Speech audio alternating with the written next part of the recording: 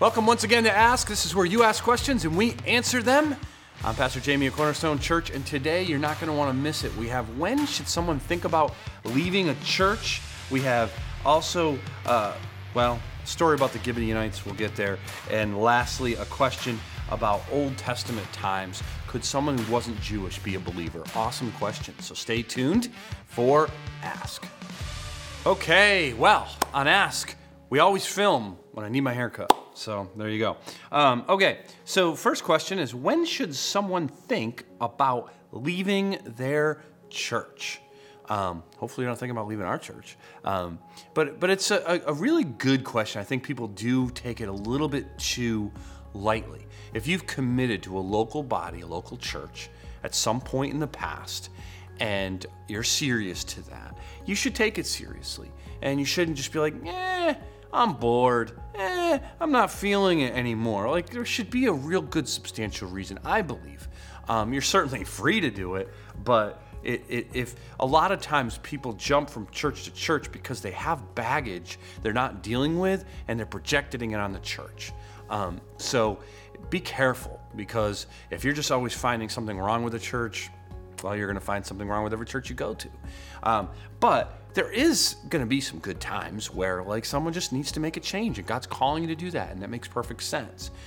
First, obviously, is doctrinal or biblical error. That's not just the pastor made a mistake, right? But that they're actually teaching and putting in their statement of faith, and you're hearing in their messages, sermons, and their teachings, Bible studies, small groups, that are clear biblical, not truth biblically, I should say. Now, this is again not just a one-time thing, but it's becoming repetitive. It's becoming the direction they're going, and it should be very clear. We're not talking about the nuanced differences that churches have been disagreeing for years, the very gray kind of areas. If it's really important to you, fine, but those are tough hills to die on. They have to be doctrines that are clear scripturally, and someone's just saying, I don't care. We don't care that the Bible says that. We believe this.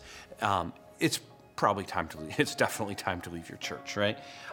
Two, if there's clear sinning going on, clear, and it's not repentant, and it's not being dealt with, especially by the leadership, right? If there's something going on and no one's doing anything about it, no one's talking about it, they're just covering it up, that's not a kind of local church that's going to be healthy for you, right?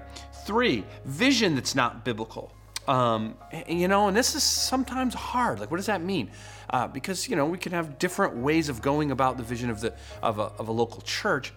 I just think if over a substantial period of time you see a church really making their whole purpose be about some social issue, political issue, something like that. I'm not saying they don't weigh in here and there on those things. I'm just saying, this is why we do it, and we're really not going to focus on the truths of Scripture, the gospel of Jesus Christ. We're going to focus on, these kinds of social issues only. I think that's a church that's going to be unhealthy, because that's not our job. Social issues will come up. Social issues will be important, but ultimately we're about the gospel of Jesus Christ and seeing lives change through that, right? So maybe the last thing is just typically the one that we get is, wow, I just don't feel like I'm growing as a Christian. And that may be true, but here's what you have to ask yourself. Have you done everything you can within the local church? It's still a solid church, the teaching's solid, the people, right? There's all those other things I've mentioned. That's not the case for you, but you're just not feeling it. Okay, have you joined a small group? Have you joined a Bible study? Are you really paying attention to the sermons, even if they're not as exciting as maybe someone you see online? Have you committed to ministry, gotten to know people, done what what you can do, and it's just not happening. You're not growing. Maybe there are no opportunities to grow, or, then you can consider leaving. But at least make sure that you've made the attempt. You're just not doing it something based on a feeling. And whatever you do when you go to a new church, don't bring your complaints with you. Don't start complaining about the previous church with the new church. It's not a good look. It doesn't help that church. It doesn't help you. It's not God honoring.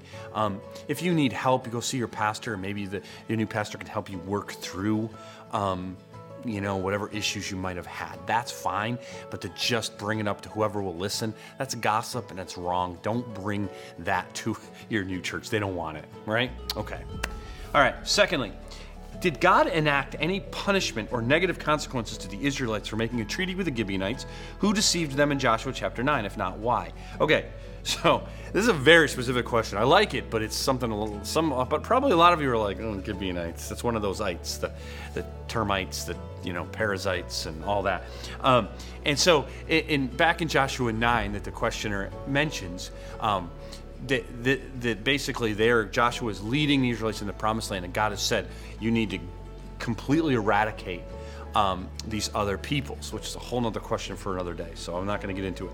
But and he says, don't make any treaties with them. Don't, whatever. Don't allow any of them to live. And so the Gibeonites hear about this, and they're one of the groups within that promised land. And they lie. They say, they deceive Joshua and they deceive the Israelites and say, we're from a far off land. So a far off land would have been okay for them to make a treaty with. It's the people within the land that God directed them to. So because they were deceived, they make this treaty with them and then find out, oops, right? But they've made the treaty not to kill them. And so what they do is they make them their slaves, basically. Like you can work for us. We're not going to kill you because we made a treaty, but you're going to work for us. And the question, what ended up happening is the Gibeonites stay around, right? But Saul, we're not told this when this happened in Scripture, but we're told about this later on under David's reign, is that King Saul and his sons actually killed a bunch of Gibeonites. And David actually asked them, what should we do about it? And they said, kill some of Saul's sons, and he did. So a lot of violence, a lot going on there. But ultimately the question is, did God punish Israel because they weren't supposed to make a treaty? And it doesn't seem like he did, except for the natural punishment of consequences. There's a reason why God said, don't let people stay. They're going to affect you. And the people that were in the land, including them, affected Israel, right? But it probably really the only learning thing there for Joshua and Israel was they should have sought out the Lord. They didn't. Stated very clearly, they did not sought to ask the Lord if they should make this treaty, and they did. So then they had to honor it. So it doesn't seem that God actually punished them at all for that misstep. Okay? All right. Lastly, during Old Testament times, could a person who was not Jewish become a believer of God and be blessed by God?